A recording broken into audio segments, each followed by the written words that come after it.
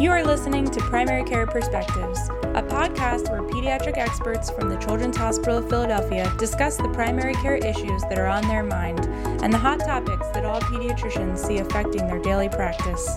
This podcast is for general informational and educational purposes only and is not to be considered as medical advice for any particular patient. Clinicians must rely on their own informed clinical judgment in making recommendations to their patients.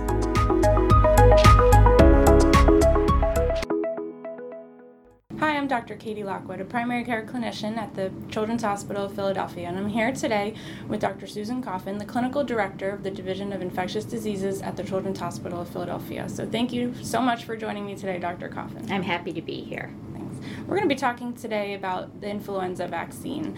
So on June 22nd of 2016, the CDC's Advisory Committee on Immunization Practices, the ACIP, voted that the live attenuated intranasal vaccine should not be used this season due to low efficacy from 2013 to 2016. The reported efficacy of the live flu vaccine, which we will call FluMist, last year was 3% versus the 63% for the injectable. Since the CDC suggested that the FluMist might have been preferred in earlier seasons, like 2014 to 15, and stated no preference last season, many of us in primary care have encouraged the FluMist in all patients eligible over the age of 2 during this time period. How do we now go back and tell those patients that although last year we suggested it may generate a better immune response, that they can't have it at all this year without ruining the chances that they still believe in the efficacy again in the future? It's a tough story to tell, and I think from a scientific standpoint, we've also struggled to understand it. I think the simplest and most direct message may be most effective, which is new studies have been done, which have revealed new information, and we feel it's most important that we share it with you and that you create an opportunity for your child to have the best possible protection from influenza virus, which is a serious disease for children. Because of this, we are now making a change in our recommendation because we have a better recommendation for you this year. And this year the recommendation is to have an injectable influenza vaccine. Great. I know that's a hard conversation to have, but like you said, it's an important one. Since the low efficacy that was reported is over the time period of 2013 to now, why are we just hearing about this and making a practice change now? Why has it taken 3 years? The way in which we do vaccine effectiveness studies relies on us analyzing past data and comparing it to data generated from even further in the past. So we're always at minimum 1 year behind in terms of our understanding of vaccine effectiveness. And for that reason, after 2 consecutive seasons where the analyses demonstrated the FluMist was not living up to what our prior studies had shown, led to what is seen by many as a pretty dramatic change in recommendations. And do we know why the FluMist has had such a low efficacy compared to prior years? I don't think we know exactly why, but there are a few hypotheses.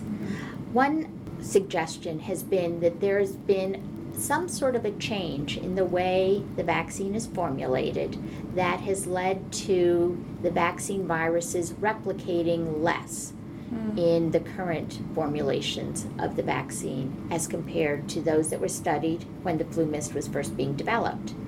One of the most obvious changes is that we've gone from including 3 to 4 different vaccine strains.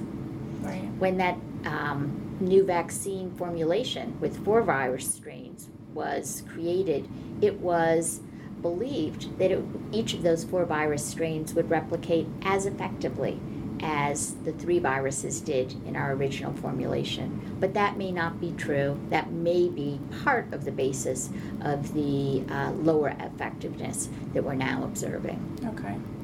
And since, as you mentioned, it takes a few years to study vaccines, is it safe to say that we won't have FluMist next year, and will we see it again in the future, or is this going to be gone from our repertoire? I don't know. I do think that it will require perhaps more than 1 year to sort this out and feel confident in reintroducing FluMist as a effective vaccine.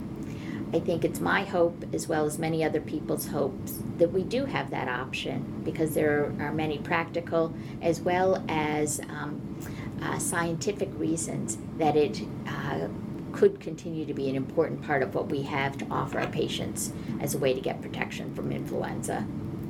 And as I said, this recommendation came out in June of this year. So with this relatively recent policy change, do we need to worry about any supply issues with the injectable flu this year? I think the answer there, sadly, is yes, a cautious yes, but yes. The community of people who administer vaccine and those responsible for producing it were caught off guard with an unexpected market shortfall in the number of different doses of vaccine that would be available for distribution. Now, all of a sudden, somewhere on the order of about a third of all supply may not actually come to market because it's no longer being recommended. Mm-hmm. And what that requires is that companies that manufacture the injectable flu vaccine increase, to the extent they are able, their production over a very short timeline, because as you know, we only vaccinate against influenza for several months in the fall and early winter. Right. So what I'm hearing is get your flu shot early this year while it's in stock? I would say so. That's what my personal intention is. Yeah. So there's a lot of mythology out there about vaccines, obviously, and flu is no exception to that. Some families have reported worries that getting their annual flu shot weakens their immune system over time. Is there any science behind this, or where does this myth come from? This is a concern that's been expressed for many years, and it's a concern that's expressed not just by people when getting their influenza vaccine, but when getting any other sort of vaccine. And I think at its basis, the question is, does the flu shot work as well as getting real influenza in terms of producing future protection? And the answer there is complex, because each year, as you know, there's a difference in the effectiveness of influenza vaccine. And we can't necessarily predict at the start of the flu season what the effectiveness of the vaccine formulation is. That said, there have been one or two small studies that have raised some provocative information suggesting there may be, under certain very limited circumstances, situations in which prior immunity may interfere with the creation of future immunity when giving repeated influenza vaccines. This information is so preliminary and so scientifically complex, it is not anything on which to base a recommendation not to get influenza vaccine. Do I, in my clinic, need to worry about teenagers being pregnant before I give them their influenza immunization? As you know, patients come into primary care all the time. We give flu shots very quickly during this season. So is there anything such as pregnancy that I need to worry about before I'm giving them their shot? This is a really easy question to answer. It's an absolute no. Great. If you have a pregnant patient, that is a reason actually they have an even greater indication to get influenza vaccine. Giving a pregnant woman an influenza vaccine does two really important things. First, it's going to protect the pregnant woman from getting a very serious case of influenza, which she would be at risk of by virtue of being pregnant. Mm-hmm. The second thing that it will do is pass on to a baby born during the season of where influenza is actively circulating, immunity that may sustain that baby through the rest of the influenza season, since they themselves will be too young to get their first vaccine until they're 6 months of age. So I say, by all means, please vaccinate your pregnant patients. Great. So although we're not OBs, there are two immunizations that women routinely should get during pregnancy. Influenza, as we just talked about, being one of them, and then Tdap being Absolutely. the other. Absolutely. And I think for those of us who care for younger women who are pregnant and present for any kind of medical care, I would really encourage you to see it as an opportunity to get them a vaccine. As a pediatrician, you know more about administering vaccines than any other healthcare group. So please help us make sure that these young women are getting vaccinated. So who do I need to worry about giving the injectable influenza shot to in a primary care office between the ages of 6 and 21 when it's recommended? Who are contraindicated, or who should I think twice about? There are relatively few contraindications these days. People who've had Guillain-Barré syndrome within 6 weeks of a flu vaccine are some of those people who should not be recommended to get the influenza vaccine. People who have an allergy to one of the components of the influenza vaccine, such as some of the stabilizers or antibiotics that are used to prevent contamination, should not get the influenza vaccine. But there are now recommendations about how to safely administer the influenza vaccine to egg-allergic patients.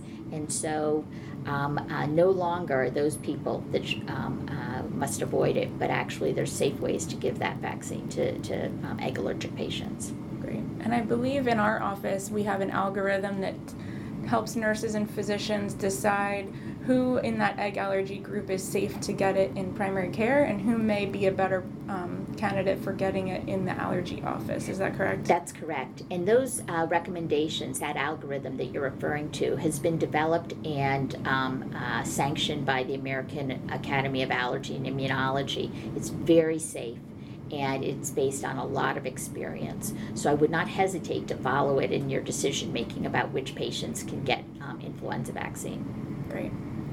How long does immunity from the influenza shot last? You mentioned that we primarily are immunizing in fall and winter, and so how long, if I get my flu shot in the fall, should I expect that immunity to last for in that season? Immunity typically lasts after an influenza vaccine for at least 4 to 6 months. That said, sometimes it wanes, meaning the concentration of the antibodies and potentially the numbers of protective T cells may fall over time. The question, though, is will you still be protected?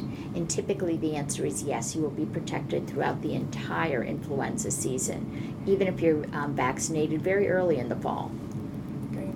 And with winter temperatures sometimes extending further into the spring, and we saw cases of influenza last year, I believe in March and even April, do we need to worry about giving the influenza vaccine too early and missing some of those lingering cases in the late winter, early springtime?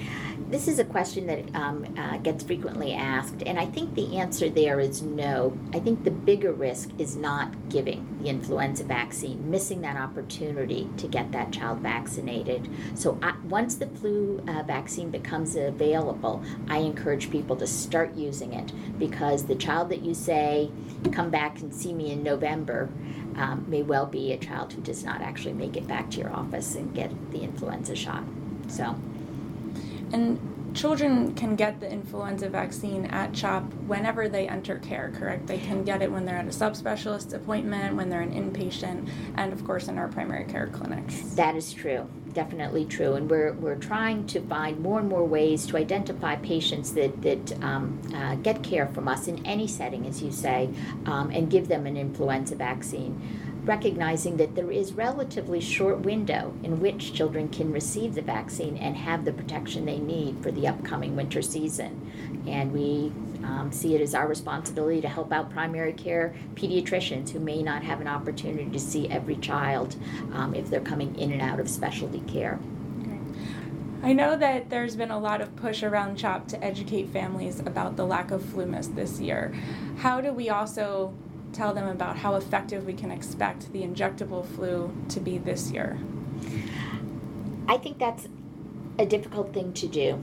I think that the variability, year-to-year variability in vaccine effectiveness, even for just the injectable vaccine, can be marked. What I like to share with patients is that by getting this vaccine, you will be reducing your child's risk of getting influenza. We don't know by how much. We don't know if you're going to reduce it down to 0, but you're going to take a risk and make it lower. And that's something that I would want for my child. I think that's something you'd want for your child. Yeah, great. Thank you so much for helping clarify what happened with the flu mist this year and reinforcing that we should be giving everybody the influenza vaccine. I'm hoping that we have a mild flu season, but we will hopefully be prepared with our shots. And so thank you for helping the Child Care Network and everyone else understand this issue a little bit better. I really appreciate the chance to talk about it. It's really important to me, and I think to all of us as pediatricians, to do all we can to make sure this vaccine gets taken up by as many of our patients as possible. Great, thank you. I'm going to go get my shot. Great.